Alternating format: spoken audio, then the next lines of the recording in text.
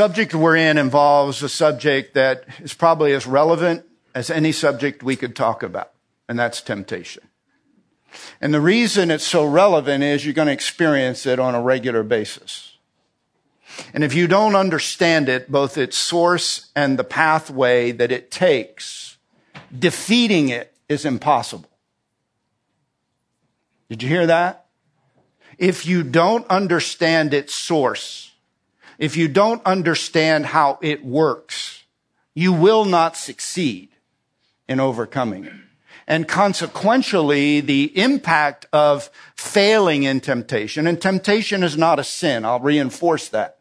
Who was tempted yet without sin? Jesus was. We're going to start in Matthew chapter 4 because I want you to see that the sinless one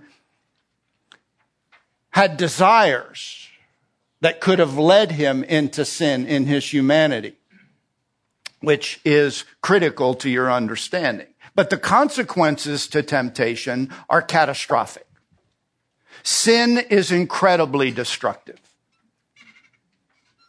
Sometimes you sin in a way that brings a level of destruction to your life that undeniably communicates this is super painful. This was a decision that was catastrophic. And sometimes in life, you will endure a consequence that is so serious and so significant, you can't live under the delusion that I can be tempted, make disobedient choices, and get away with it. Temptation is an enticement. This is a good definition. Temptation is an enticement to satisfy legitimate longings in an illegitimate way. Temptation is an enticement, an invitation to satisfy, listen to me, legitimate longings in illegitimate ways. Because the longings that fuel temptation, my hunger for the Krispy Kremes that you had today, were they good? Okay, that hunger is not sinful. The attraction may not be the right solution. Now, I'm not going to argue Krispy Kremes are sin. It may or may not be, depending on the day or how many you eat. The point I'm trying to make is temptation is an enticement to satisfy, listen to me, legitimate longings. A hunger that is natural to your humanity in illegitimate ways. What do I mean by illegitimate? Ways that are not in concord or consistent with the prescriptions and pathway that is defined and prescribed by God. Longings for intimacy, that's natural. But seeking out solutions to those longings in unbiblical ways is both sinful and massively destructive. This subject of temptation and how to triumph over it is critical because sin is destructive. Whether it's massive and obvious or subtle and not so obvious. Knowing how it works, knowing where it comes from, which is where we've been in James. Sin doesn't come from God. Every man is tempted when he is drawn away of his own desire and enticed. Desire, epithumia, strong passions, natural hungers. The enticement is the hook. It's a lure. It's an illegitimate satisfaction source. Everyone is tempted, no exceptions, no exclusions. When they are drawn away, that's drawn as in moved by hunger to seek satisfaction for that hunger. I'm going to meet the need. I'm hungry. I'm looking for satisfaction. I said it to you last week. Hungry people eat.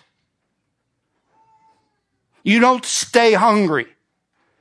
Temptation capitalizes on that hunger, and everyone is drawn away and enticed from his own depravity as the source, the key source. The enemy that amplifies lies and opportunity to satisfy that desire in an illegitimate way, which dishonors God and damages you. This is about the glory of God, and it's about your health. Sin is unhealthy. Sin is destructive, and sin, which is disobedience, choosing the solution that God doesn't prescribe. Living by self-dependence, not God dependence, is God dishonoring. So two big things happen when I fall into sin and I take the lure. I make the decision to disobey. My will unites with that opportunity. My hunger, will, and opportunity conceive. And that produces sin. Temptation's not sin. The decision to choose a solution with a hook is the sin. And that sin brings forth what, according to James? Say it. Death. Death. Not I'm sick. It brings forth death. That's why this subject is so important. We're going to start in Matthew chapter 4.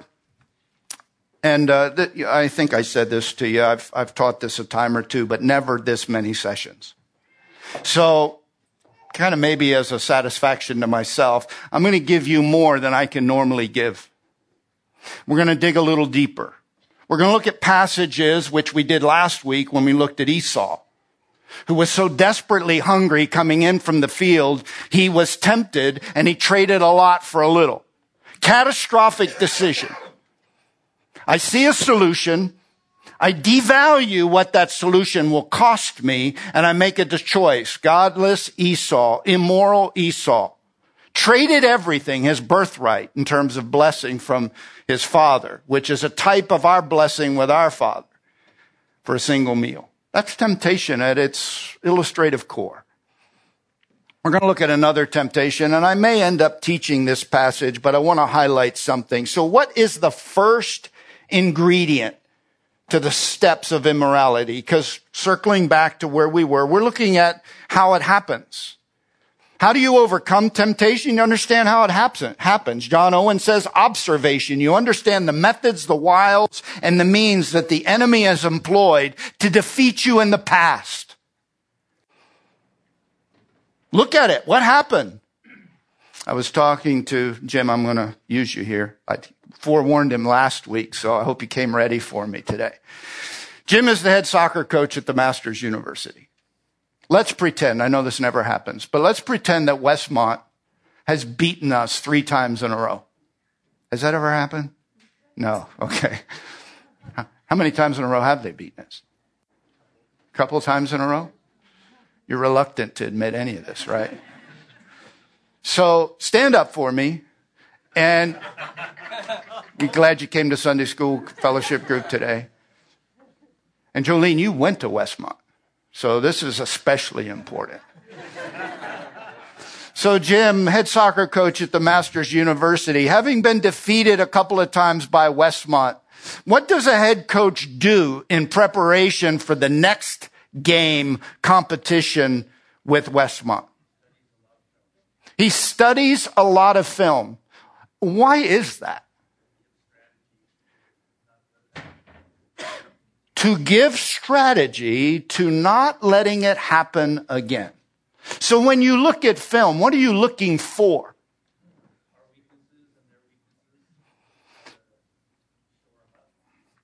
So you're looking for weaknesses, your weaknesses. What you did the last time to expose you to the success or the approach, the strategy of the enemy, Westmont. And you're also looking for ways to defeat them when they employ their tactics. Did I get that right? And you watch a lot of film. And if you don't watch film, what is the probability for success?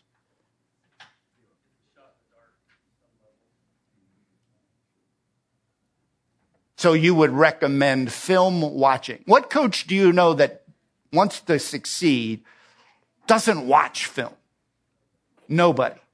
No successful coach fails to examine previous encounters so that they're better prepared to succeed the next time they engage. Is that right? Thank you.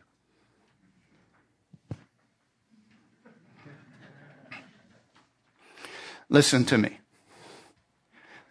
Masters won't succeed against Westmont without examining the game film, and you won't either when it comes to defeating your arch rival and your enemy. Depravity,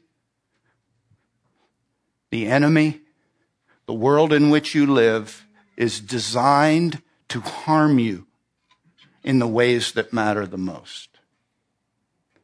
So what is the first step you're going to see on the game film of failure? The one you're inclined to overlook. I'm hungry. I'm hungry. I've got strong desires that are not being satisfied. I'm hungry. They're not sinful desires. They're natural desires. Step number one is recognizing that your pathway to potential failure begins by failing to recognize that in my hunger, an appetite for what I don't have that I'm designed to have puts me in a place of vulnerability. Look at Matthew chapter 4, the archetype temptation. This is kind of the prototype of how it works. This is the second Adam. You saw the first Adam fail in Genesis chapter 3. The second Adam who did not fail, Matthew chapter 4. This is Jesus validating the character necessary to fulfill his ministry and mission. All great tools of grace, agents of influence, male and female, that God uses are validated in their character before they're missionally launched or commissioned. This is Jesus's foundation of character necessary for the journey he would take. Tested at the beginning and tested at the end. Tempted at the beginning, a face-to-face or a personal encounter with the enemy. And we rarely are going to experience the enemy. It'll typically be an ally of the enemy.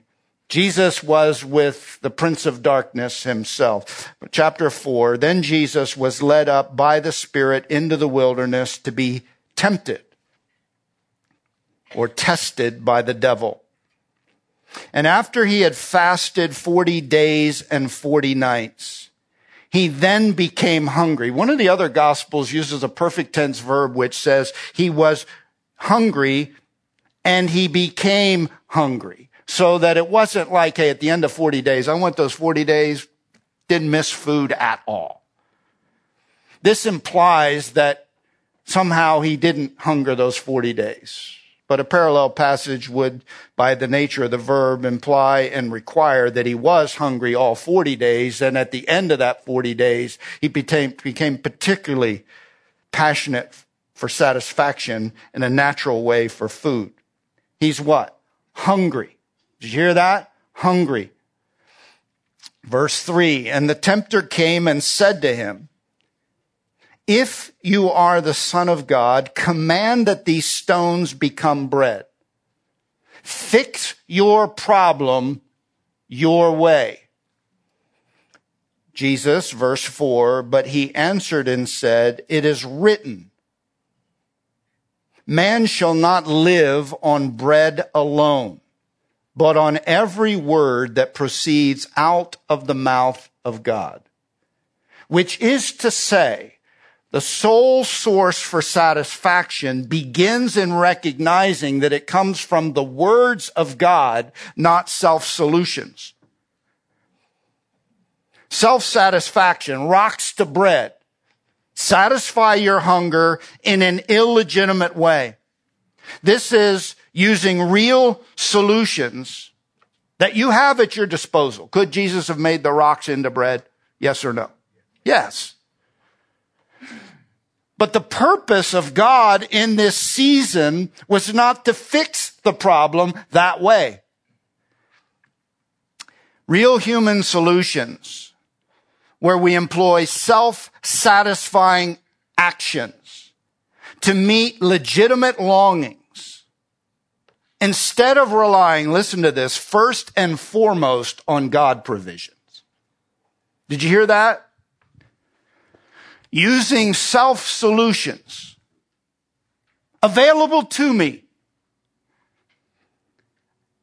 in contradiction to the God provisions that are first and foremost for me. What did Jesus say? My life starts with God and His words. Satisfaction from God's word is a foundational solution for dealing with temptations to satisfy yourself in ways other than God's word. I was reading this week in Jeremiah 15. Listen to verse 16 when Jeremiah said, your words, referring to God's, were found and I ate them. This is figurative speech. I took them in. And your words became for me a joy and a delight of my heart, which is kindred to David's statement in Psalm 63. My soul is satisfied as with marrow and fatness. That's a Hebrew idiom for the richest of food. When I meditated on thee, your self-revelation through your word and my reflections on you through your word, my soul was satisfied as with the richest of food when I meditated on thee, O God, in the night watches. Now go back to Proverbs chapter 7 where we have been. So I'm talking temptation, wanted to begin with hunger and hook. The lure has a hook. The lure is self-satisfy, self-gratify. The hook is doing it in a way that is not in concord legitimately with the will and way of God. The solution to dealing with temptation is soul satisfaction, and that begins with the words of God that you feed on. They become satisfying to the point where legitimate longings are dealt with first and foremost by the satisfactions that God provides through His Word.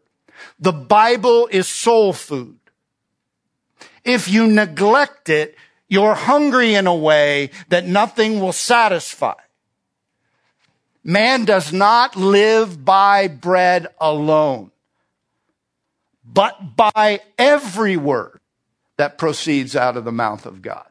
The Bible is central for solving a soulish satisfaction hunger that promotes and propels you to seeking satisfaction out of famished, desperate need. I'll fix this. If you eat, you can say no. Because the secret to overcoming temptation is saying yes to the words of God before you have to say no to the desires and the temptations of the flesh. Did you hear that? It's saying yes before you have to say no. Because the Bible not only warns you and not only sanctifies you, it satisfies you. You eat it. Proverbs chapter 7. Here's the morality play and the illustration. My son, keep my words. These first 5 verses talk about the prevention of moral compromise and failing in temptation. My son, keep my words. Treasure, that's keep as in store it. Treasure my commandments within you. That amplifies the meaning of keep. So it's memorization.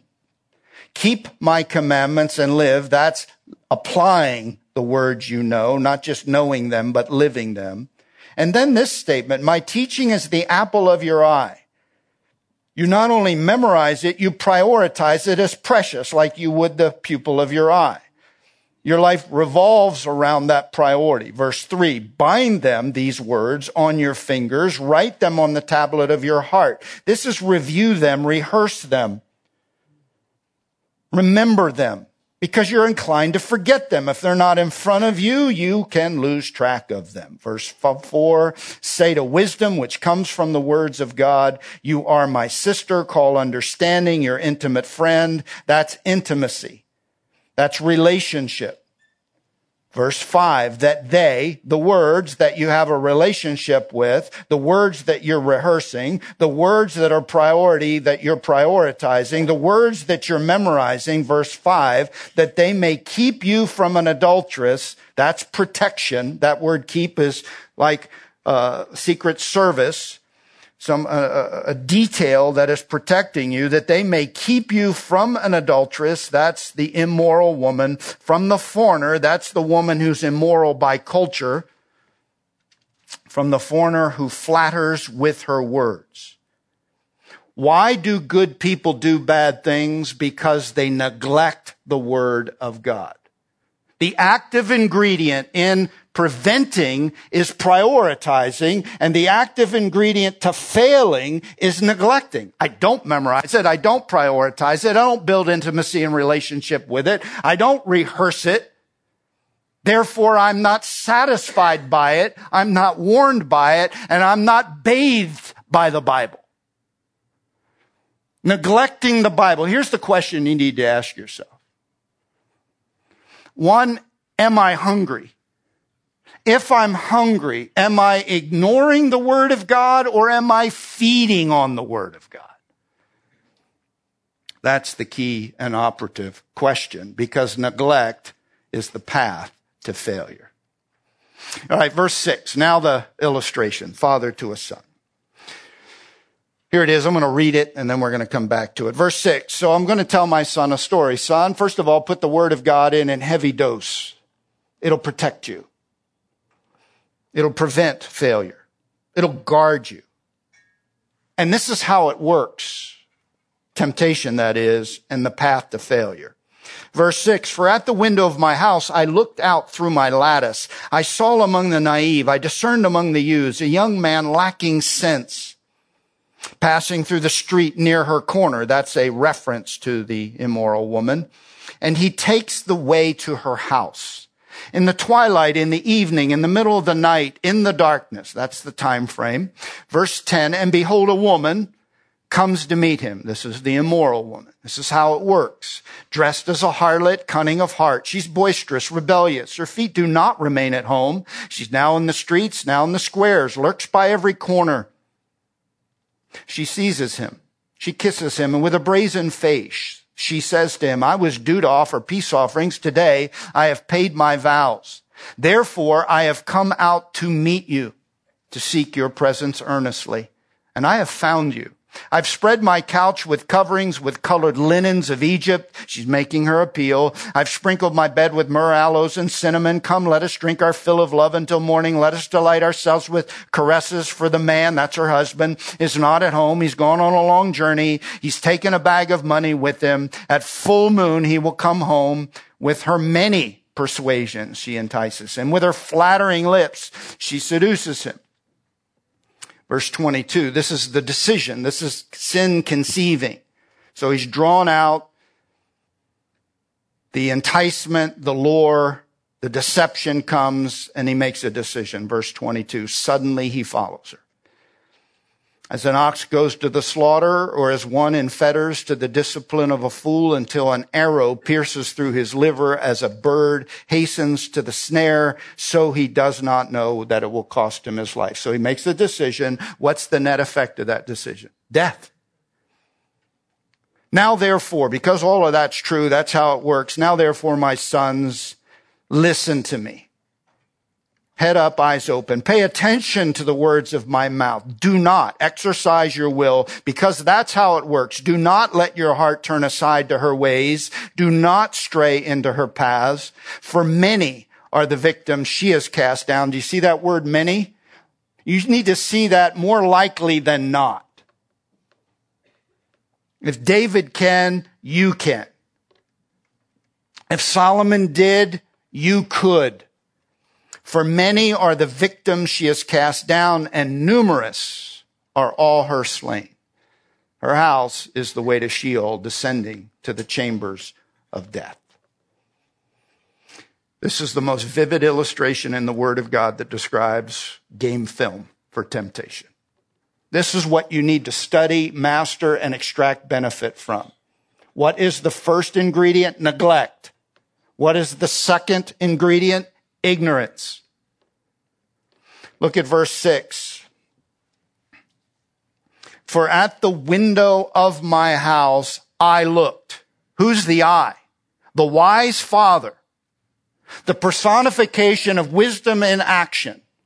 Verse 6 says, I looked out through my lattice. That's the covering of the window opening. I'm observing life. I looked, verse 7, and I saw. Now, I want to make a point out of this verse to say that good people who do bad things fail to look and learn. They don't learn lessons from life. They don't learn lessons from others. They don't learn it by observing it. They learn it by living it. And in this case, the living it is catastrophic. Good people who do bad things don't learn from others who have done bad things. They don't look out through the lattice of life and go, So that's what happens. Turn over to Proverbs chapter 24, because this is what wisdom does, and this is wisdom applied to immorality, wisdom applied to purity.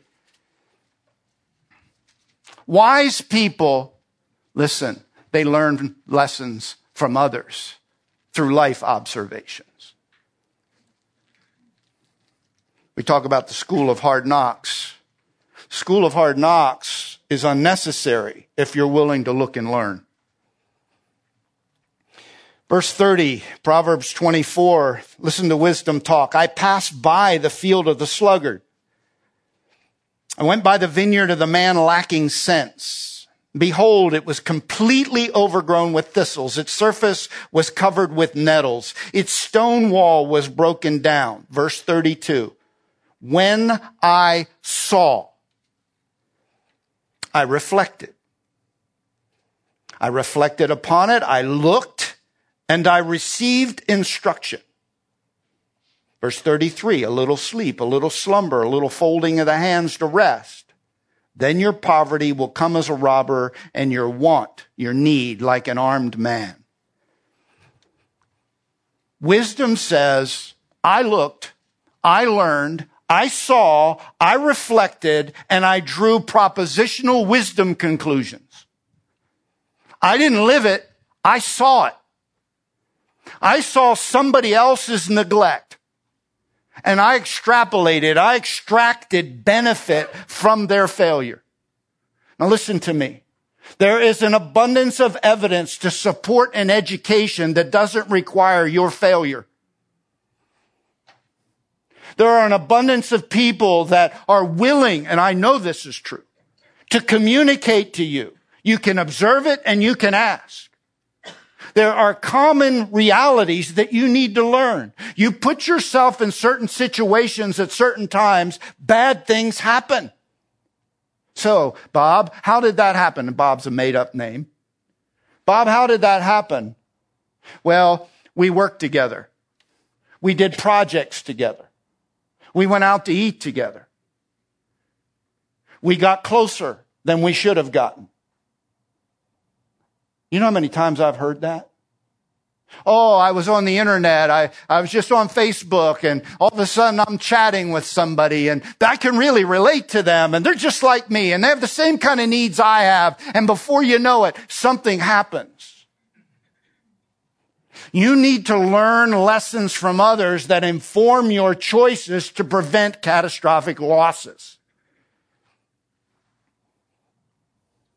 You know, I wrecked my car back in the fall. Didn't I tell you that? Drove it off the road, Aliso Canyon.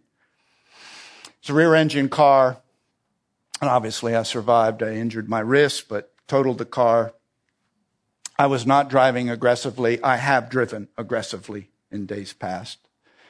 I might have even driven aggressively on the way out to Angeles Crest, but coming back, I was just putzing along. It was dark, and I lifted in a corner, lifted meaning the throttle. Okay, so I've got my foot in the throttle.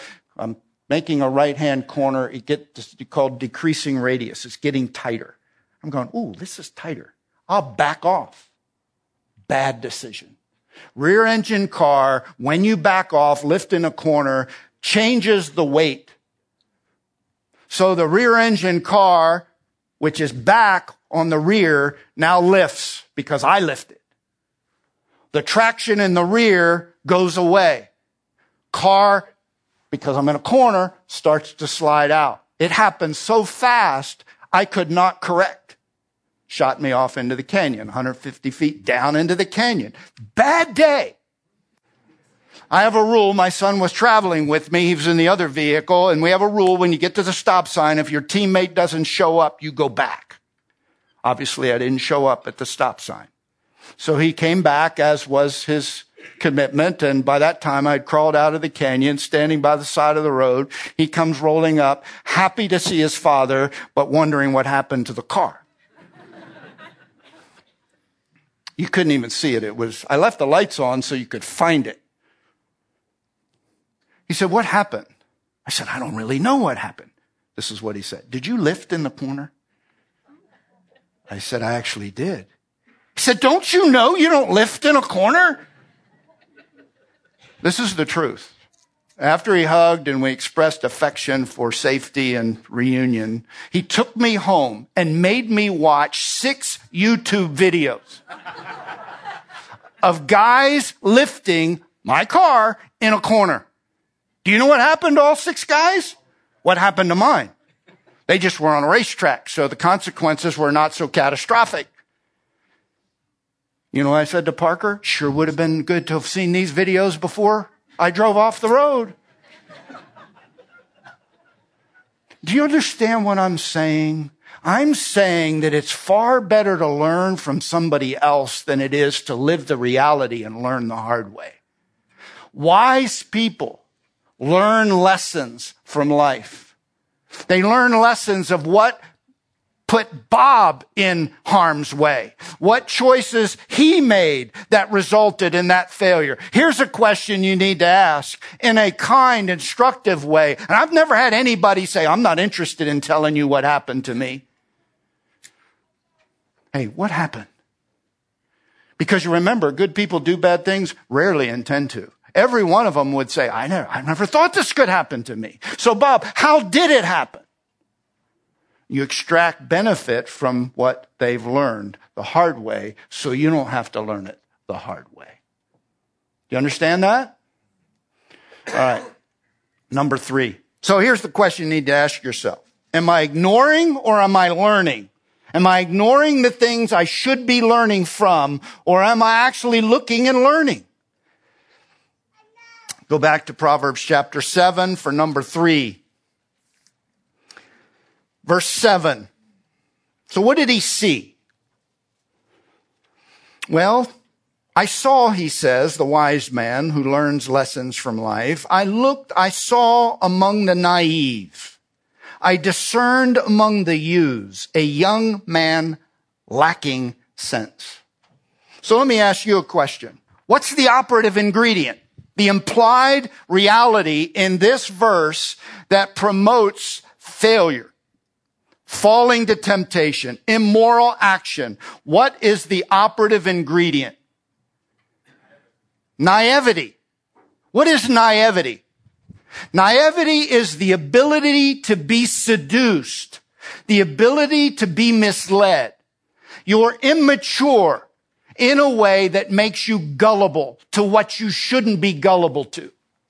So when the salesman comes and promises the product does miraculous things, you don't have enough experience to go, oh, no, it doesn't. The Hebrew word pithe means to be open, like a door.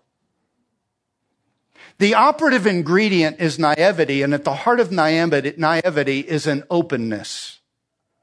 You haven't made decisions, moral decisions. You're just open. You haven't made personal resolutions. You're open-minded. You're open to the situation. The fellow is naive. Literally, he's called in my Bible simple. And in Proverbs, that means he has no clear moral standards. Standards that are meant to guide his conduct. He's never made up his mind about the values he will live by. He's open to all forms of solution and solving his hunger problem. He's never said, I've closed my mind to that option. A wise person, on the other hand, has closed the door. The naive man is sitting on the fence. He's a situational ethicist. He waits to make his decisions until those decisions present themselves. He's seducible. He's morally seducible. He's morally immature. Listen to Daniel 1:8. Daniel made up his mind that he would not defile himself with the king's choice food. Now let me tell you when he didn't make up his mind, when the food showed up and he was hungry. Job 31:1, Job writes, I have made a covenant with my eyes that I will not gaze on a virgin. I've decided ahead of time. I've resolved and determined ahead of time that I'm not going to do certain things. It says here in verse 6, or 7 rather, he lacked sense. The Hebrew word there is the idea of a moral center, a compass. Leb, it's the core. He has no guidance system because he hasn't had a moral compass nailed down. He's seducible because he hasn't closed the door on certain decisions and situations. You need to, listen to me, you need to make up your mind ahead of time. You need to close the door in advance on certain situations and options. There's certain things you should never do. Rules that you ought to have. I brought a team of students from Liberty University back in the early 80s out to Los Angeles from Lynchburg, Virginia. We're on a team bus. We got a Trailways bus, 35 college students, and Denny's our driver. And the captain of our basketball team, who was a friend of mine, was sitting right behind the driver with me. And we're in the middle of Arizona, in the middle of the night, making way for Los Angeles. And they're doing road construction, and there's these big orange barrels lining the road, moving the traffic to the left-hand lane. Nobody for miles, no cars to be seen. And Mark, the captain of the basketball team, says, hey, Denny, what do you think would happen if we hit one of those barrels? Denny goes, we can't do that. That's illegal. I know, but nobody will know. What do you think will happen? Anybody want to guess? Next thing that happened was Denny hit his first barrel and it just bounced off into the desert like it was just exploded. And then he got addicted to it. So we were hitting barrel after barrel after barrel. You know what that is? That's naive. That's this word. That's waiting till you get to the moment you haven't resolution in your heart, convictions. You're going to cultivate. Let me tell you what you need to do if you're going to overcome temptation. You need rock solid, non-negotiable moral convictions that define what you will do before you get to the decision point. I ride high performance motorcycles. They go fast. In the old state in which I lived, not so much traffic, lots of pavement. If you see a law officer, the kind of motorcycle I would ride, no competition. No competition. So I told my son what I decided for myself. Parker, if we see a policeman and he puts those lights on, you immediately pull over. Because the temptation is, I can get away with this. Country roads, lots of real estate, no chance he catches me. You know what that is? Foolish. What's not foolish is deciding ahead of time, I'm not going to do this. So when I'm at the social event and somebody walks up and offers me a drink or a drug, I'm not deciding then. I've already decided. I've decided I'm not going to eat lunch or dinner with a wife not my own, unchaperoned. Not happening. Nor am I going to meet on an office without a window. Nor am I going to take somebody home that's not my wife without a chaperone. I'm not waiting until the opportunity. Jerry Falwell said in a seminary chapel in my seminary, he said, guys, I don't care if it's pouring rain and she's broken down on the side of the road. You do not stop.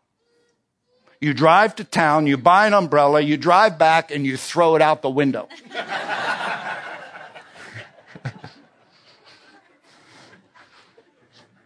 You know what? I've never forgotten that, and that's a long time ago.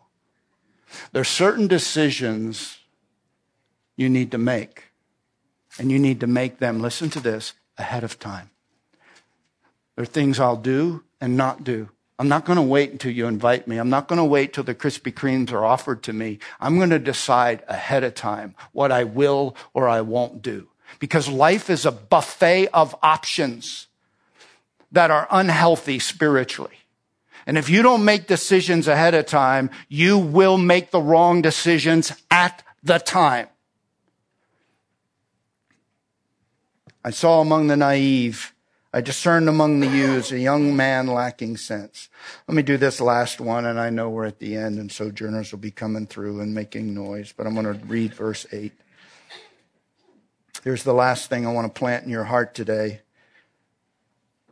Passing through the street near her corner, he takes the way to her house. What's the operative ingredient to the failure that's imminent?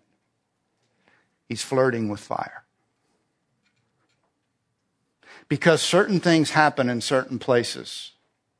Turn over to chapter 5, verse 8. Listen to what it says there. Keep your way far from her, and do not go near the door of her house.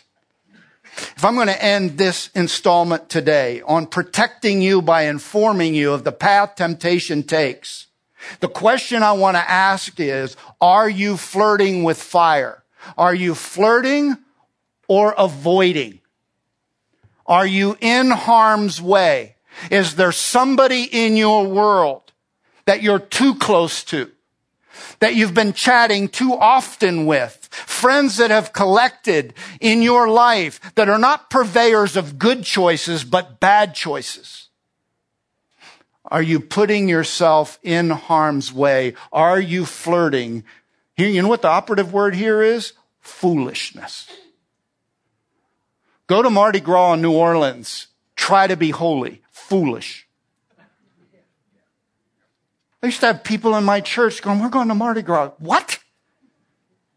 Must be something at Mardi Gras I don't know about that Christians ought to see and do. Because the majority of the things that happen at Mardi Gras are not healthy spiritually. Things that you will see. Some people go, hey, I went to this movie. Really? Why would you go to that movie? The trailer alone informs you that what is housed in that medium is not holy promoting. It's unholy promoting. Are you tracking with me?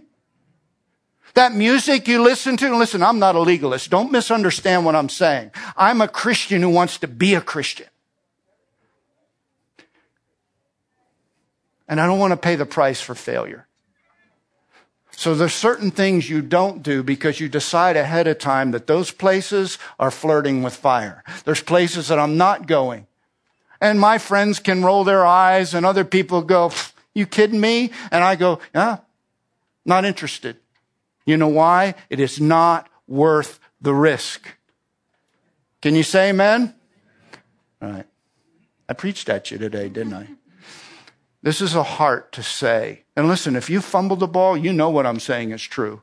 And the beauty of the gospel is restoration and healing. Remember, we all fall down somewhere, somehow, but we have recovery in the gospel. But the goal is to avoid failure, not to recover from it. Prevention is an ounce of prevention worth a pound of cure, which is why you pray every day, lead me not into temptation. Because temptation puts me in harm's way. And if I get into temptation, deliver me from evil. You know what the word deliver is? Rescue me. That's a daily prayer. Because temptation is a daily struggle. Amen? guys are quiet today.